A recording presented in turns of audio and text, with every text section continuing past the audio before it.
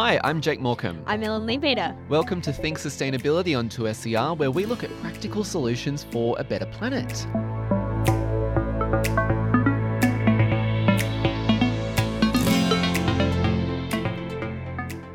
Today we're talking finance, sustainable investments, investors and money. Because that's what I want. I feel like we could change the music up right here for this episode. The best things in life are free, but you can give them to the birds and bees. I want money. Whoa! Well, we're going to be deconstructing the world of impact investment, which essentially means when you place an investment to make a positive social or environmental impact. And that's different from charity. How? Yes, it's different from charity because charity doesn't always issue a return. These investments are mostly into things like non-profits and social enterprises because the investor can give them the money and then reap the benefits when things grow and start to make that difference. Cool.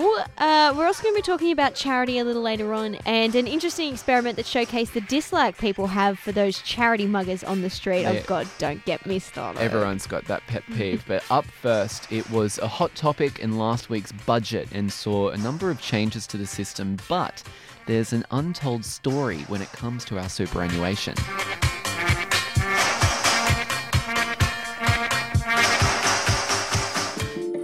Is a self-managed super fund right for me?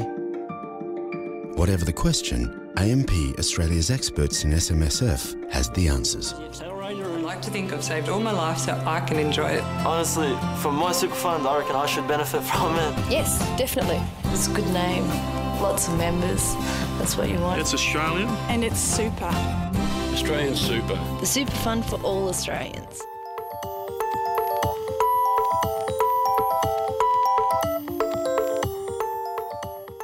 You may have heard some of these ads on the TV before about where to invest your super. And maybe you've even invested in one of these funds. Superannuation is a big deal because you want to make sure you have the money you need when you reach retirement. Some people are really picky about which super they're with and want to make sure they get the best return they possibly can. And others maybe not so much. Example, if you're like me and have multiple supers that your pay goes into. You're so disorganised. When your super fund is investing your money, you hope for a decent return. They'll invest that into different industries, shares or properties to try and get you the best rate. But how much do you know about these investments? What are they doing? Where is this money going into? And how might these investments be affecting the planet?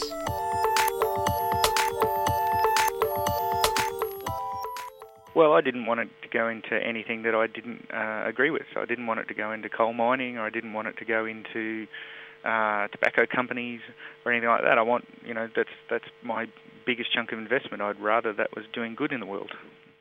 That's Rod. He's with AMP Super and recently made some big changes to where his money is going. I actually needed to change how it was organised within AMP to get to the ethical investments that I wanted. Basically, I said, look, I want to only invest my super in ethical and industries that are going to do good. We broke it down into every little fund that we were looking at, and I broke the percentage across the individual funds within the super platform. And they said, righto, we'll restructure it and put you into this different area. Some of Rod's investments are also in shares. And one is a Responsible Investment Leaders International Share Fund, BT Ethical Share Fund, and a Perpetual Ethical Share Fund. So all of those, to be considered an ethical share fund, they have to not invest in things like tobacco and coal mining and things like that. They have to be doing things that actually pass an ethical standard. And for Rod, the rate of return on his super isn't the biggest thing on his mind. As long as they're reasonable returns, I don't mind if they're not, amazingly impressive, because you've got to take a long-term view with these things. If you're not doing good for the environment, there's no point in making money if you've got nowhere to live.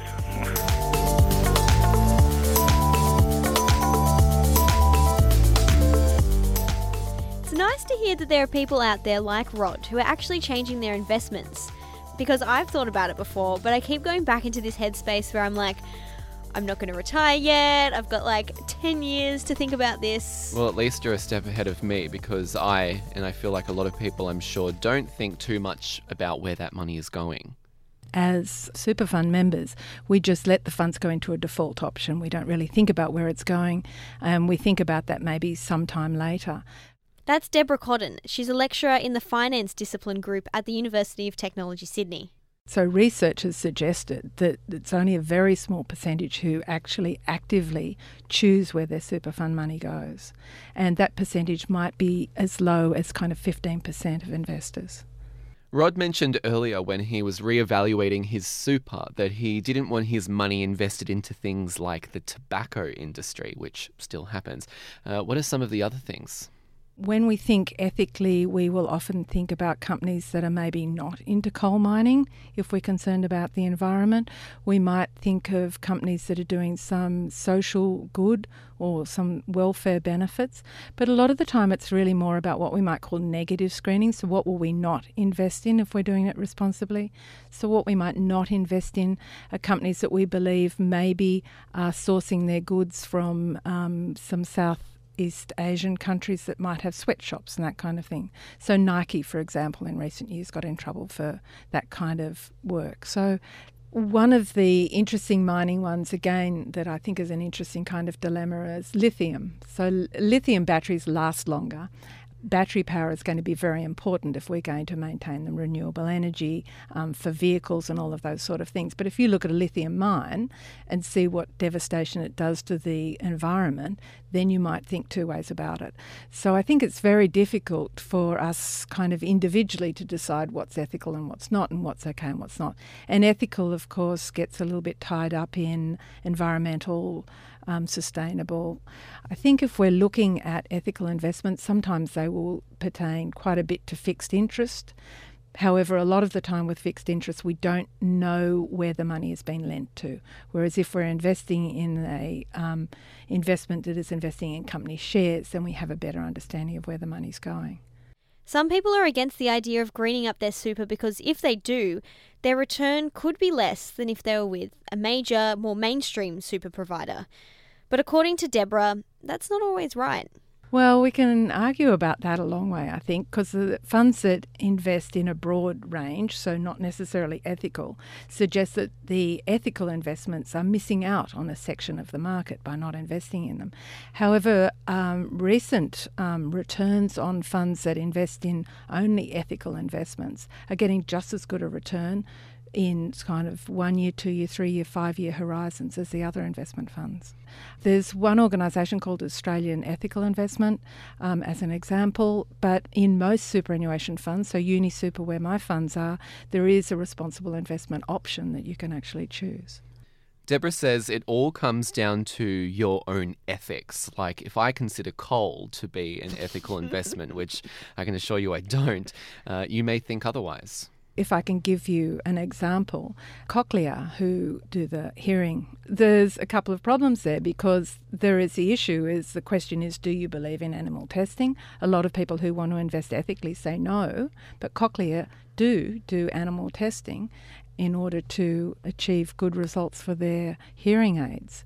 So that's an ethical issue. And the other issue surrounding that one, which I wasn't aware of until recently, is that people who are deaf believes that there is not actually a right or an appropriate decision made giving children hearing aids when they might be deaf. So they believe that they're excluding those people from the deaf community that they might otherwise be involved in.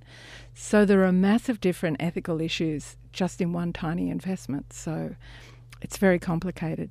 And usually in the responsible investment super funds, you don't necessarily know the individual companies they invest in. You can find out, but you have to actively find out. You might be listening to this and thinking, well, it's all well and good to help out where I can, but will I get my money at the end? Will I have enough to live off when I can't work anymore? And aren't these funds doing their job by just ensuring that I get the most out of my investment? I think it's probably more that they see as their mandate is to provide for the super fund holders and the members. So I think that's how they view it. So rather than, I don't think they would argue that it was more ethical. I think they would leave the return to speak for itself. But certainly a lot of those funds are really just investing in a diversified manner. But diversified, of course, means a whole lot of things, as I suggested before, about sweatshops and those sort of ideas. There's a lot of different things that you might be able to think about that are not necessarily what we might deem ethical. Rainforests, illegal logging, a number of those sort of issues as well.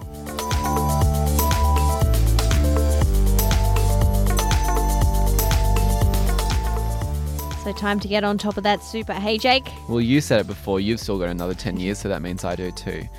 You're listening to Think Sustainability on 2SER 107.3. This has probably happened to you.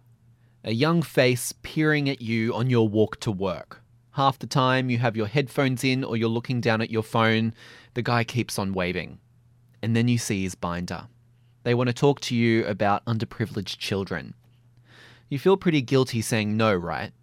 But it's the same guy every day. He's seen you before, and you feel bad saying no every time. It's a hard task to say no to charity, but when there's so much of it, when is it worthwhile? And is my money really helping that underprivileged kid he's showing me? Or is it going back into this guy's pay? Alex Younis is from the Hatchery at UTS and is looking at how charity might need to change its approach. The first thing I learnt when I went into this space was charities should be allowed to operate like a business. I mean, when I brought up charities with my friends who are my age, I'm 23, and they're like, I hate charities that spend all their money on overheads. Try and run any business without overheads. Try and do anything without administration costs. So charities don't have this magic wand where they can't spend any money on anything. The focus should be on, is the money they're spending on administration leading them to do things that are really good? And if that's the case, then why shouldn't they spend money on admin? How are they supposed to grow and actually make the impact that they want to make? So I think whether they are not-for-profits or not, at this stage, it doesn't bother me. What bothers me is that people will say they spend money on overheads. If the end result is great, then it's fine. Like, I wouldn't have no problem with a charity that spent 50% on their overheads if I knew they were doing research and the right marketing and building the right partnerships to then move on and actually execute what they want to do.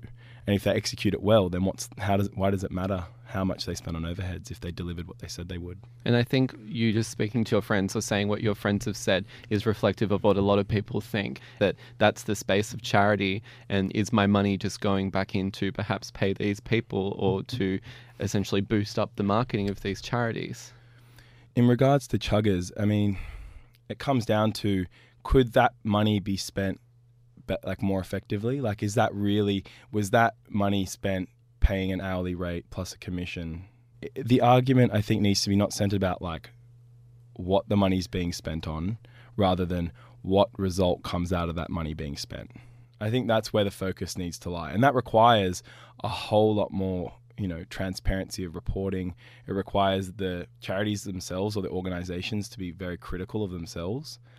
And I think that's what's drawn me into looking at this space, is that, I can't remember the exact names, but in William McCaskill's book, Doing Good Better, he puts 3 charities to you. And the first one, it's a charity that gives books to children in schools in Africa. On a charity index, I can't remember the name again, but they got rated really high for the sake of this discussion. They got rated 99 because they spent nothing on overheads, and they said, we're going to get books to schools, and they did it. Whereas there was another charity which is called Development Media International, and they're an educational charity, and they try and educate children about the importance of washing your hands, the importance of hygiene, and making sure you do those things. And they spent about 40% on overheads. And when I first read that, I went, well, I'd go to the books. And then the book went on then to describe that by teaching children how to wash their hands, they were no longer dying from simple things like diarrhea, which we would never die from in Australia. And if they were dying, then they didn't have a chance to read those books. And then it's when my perception really started to change around charities, is that if they spent the exact same money and, they spent only 60% on the end product, that research they did and that work they did to create that product actually saved lives. For me, welfare is more important than how we got there. So this is what you're looking at in your research for the Hatchery?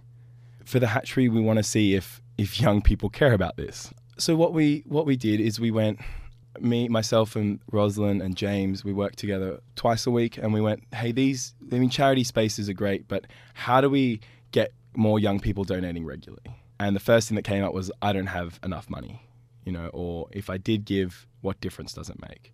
I had never donated to charity before I started this project. First time I donated to charity is when we ran an experiment of donating to charity. So, right, like I am not by any means, I'm trying to solve this problem for myself as well, because I felt that I couldn't make a difference. I didn't know that I could with the little I had.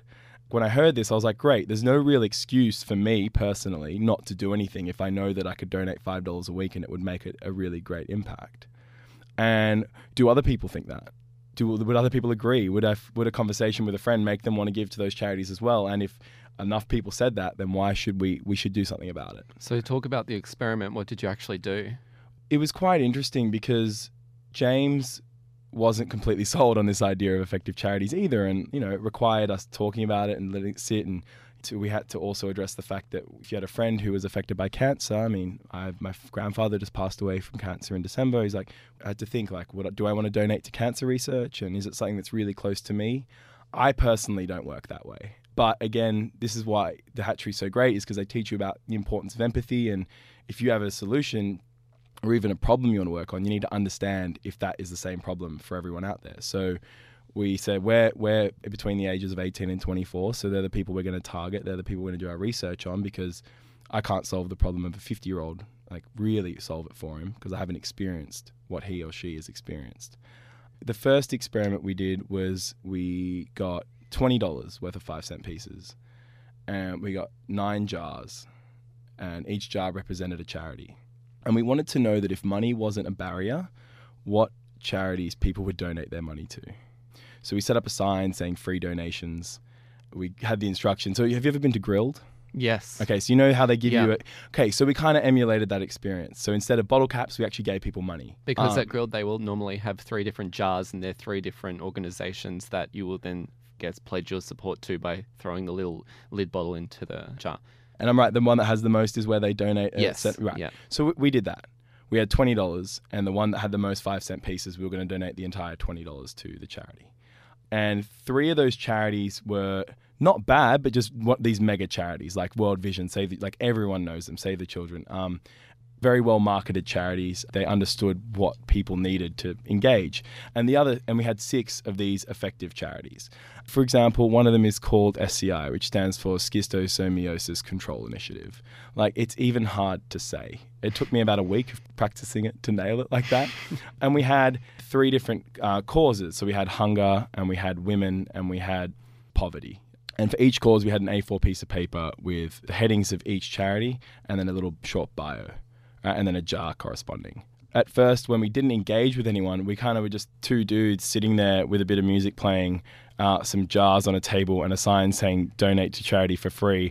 And it was just super weird, right? Like, I've never felt so strange. Like, I've never done anything with societies at uni. Like, I've talked to people a lot, but sitting there and just kind of like hanging out with a little Yui Boom playing anything from Chic to Kanye West, it was definitely a strange moment. And it was only until we actually kind of gave people a call to action. So we'd like give them the coin and be like, hey, can you help me donate my money? And the flaw, that even confused people. They're like, what are you talking about? Like, I'm like, no, here's my money. Like, can you help me pick a charity? The one with the most, coins is what we're going to donate to. And at first people were a little bit standoffish because of this whole culture of like, I'm busy, I'm at uni, and I don't have time, or like, I'm like, no, just go pick, like, even if you don't want to look, like, if you just give me like 3 seconds, like, just chuck it in. And we just wanted to see how people engage with the content. And the Save the Children won, and we donated $29 because actually 3 people went out of their way to actually give us money as well. It was really evident that people that didn't engage with the content would just typically go for Save the Children or World Vision, because they have that trust built over years of advertising, and, they're prominent. And then when people would really engage with the content, with those effective charities, they make it really clear how much it costs to do what they say they're going to do. So people would be like, oh, that's cool. And some people would then go for like Living Goods, or, they would go for SCI, which is deworming pills. And I really want to see a lot more accountability than what's on offer at the moment. I went on to GiveWell's site and I saw an income sheet and a balance sheet, and and I was like, okay, I kind of get these numbers, and that's great. That's transparent, and companies showing us, what percentage of their money they spend on, marketing, and what percentage they spend on in-house costs, and I think that's great, but it's very high level. I don't know whether it is possible yet, and I'm really interested in exploring how me as an individual, if I donated money to you, if I donated to 2SER, I would see that my money actually went to 2SER, and even hopefully saw when that money got used, and kind of taking a more supply chain viewpoint of finances in business and charitable giving. I think it's looking like it might be a lot more possible with cryptocurrencies rather than fiat currencies, but the fact that that this idea of decentralized ledgers is becoming a thing for me is very exciting, and I'm looking forward to exploring it a lot more.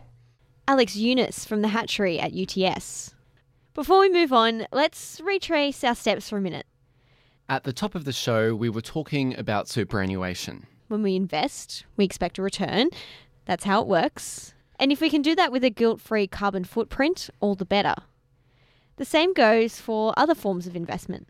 Whether this be individual investors, business, multinationals, impact investment is a term that's becoming more and more important as we move into an era of combating climate change.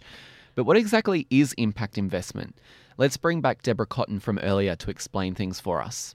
So impact investment is a new way of raising funds for social good, for want of a better term, where the investors are getting a return, a literal income back from their investment, and it's also doing a social good. So it's not pure philanthropy, it's not a charity, so you're not getting your tax-deductible charity donation, but you are getting a rate of return on your investment.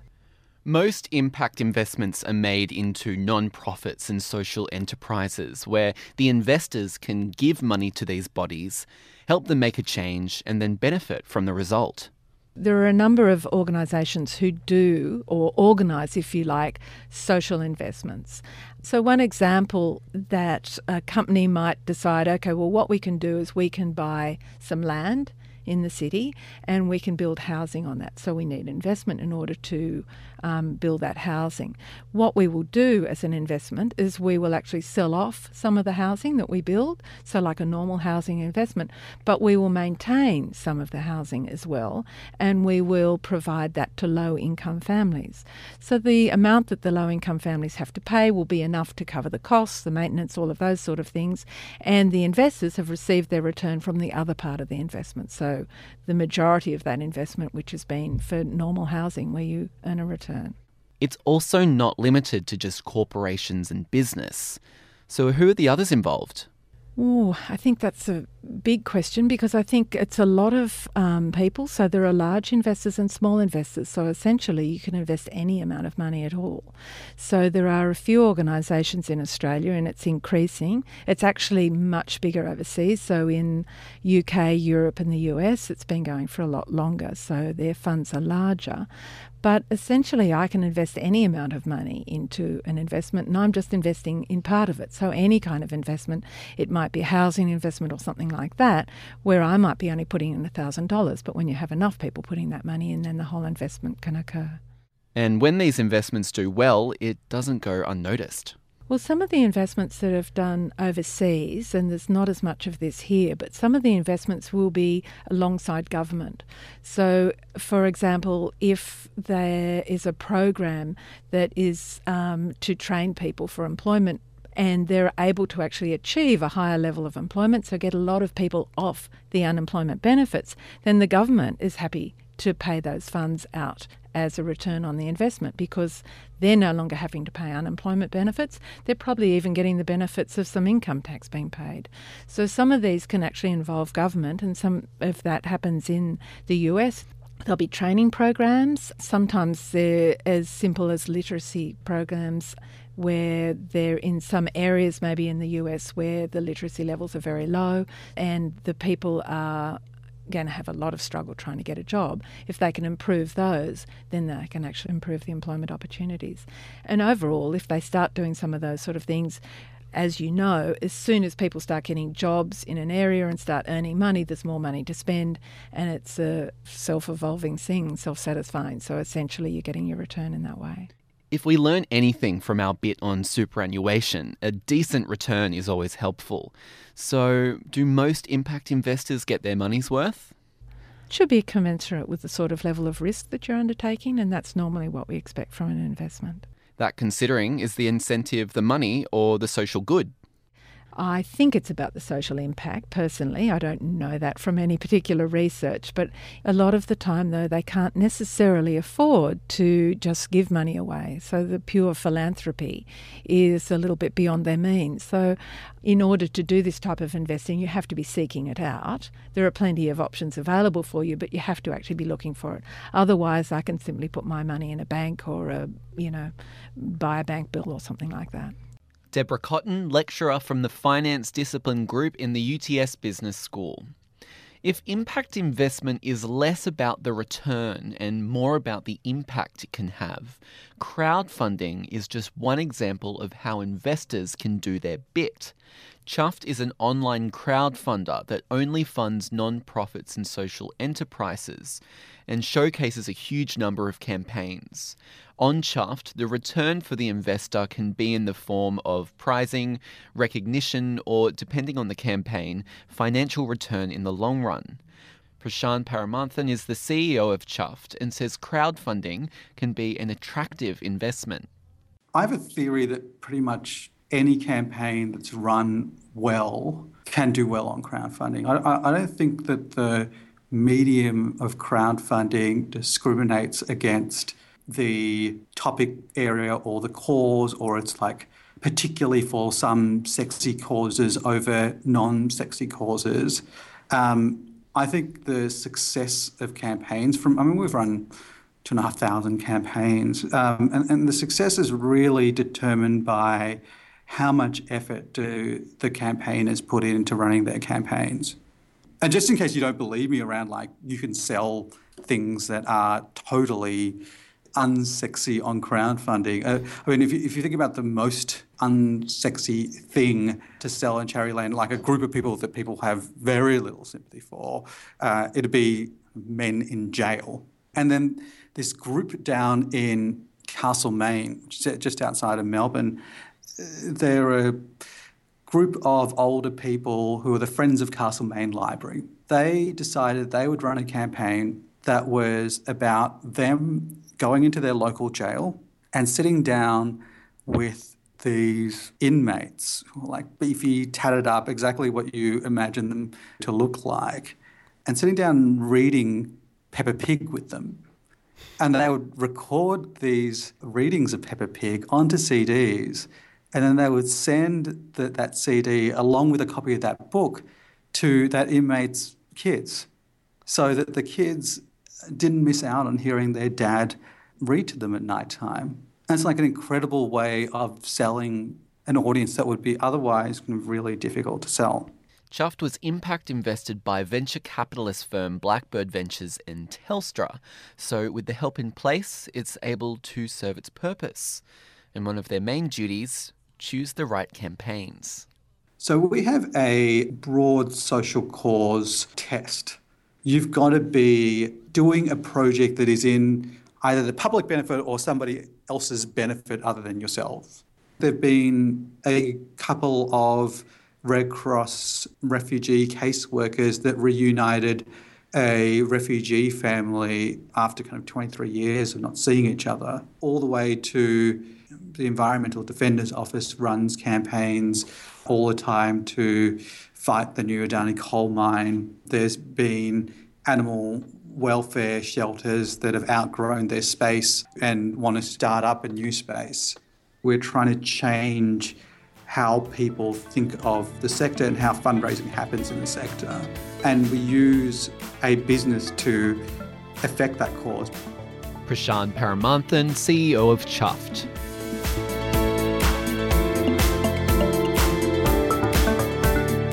Thanks for listening to the show. Think Sustainability is produced with the assistance of the University of Technology Sydney and 2SER. For more information about what you've heard today, head along to our website, 2ser.com/Think Sustainability.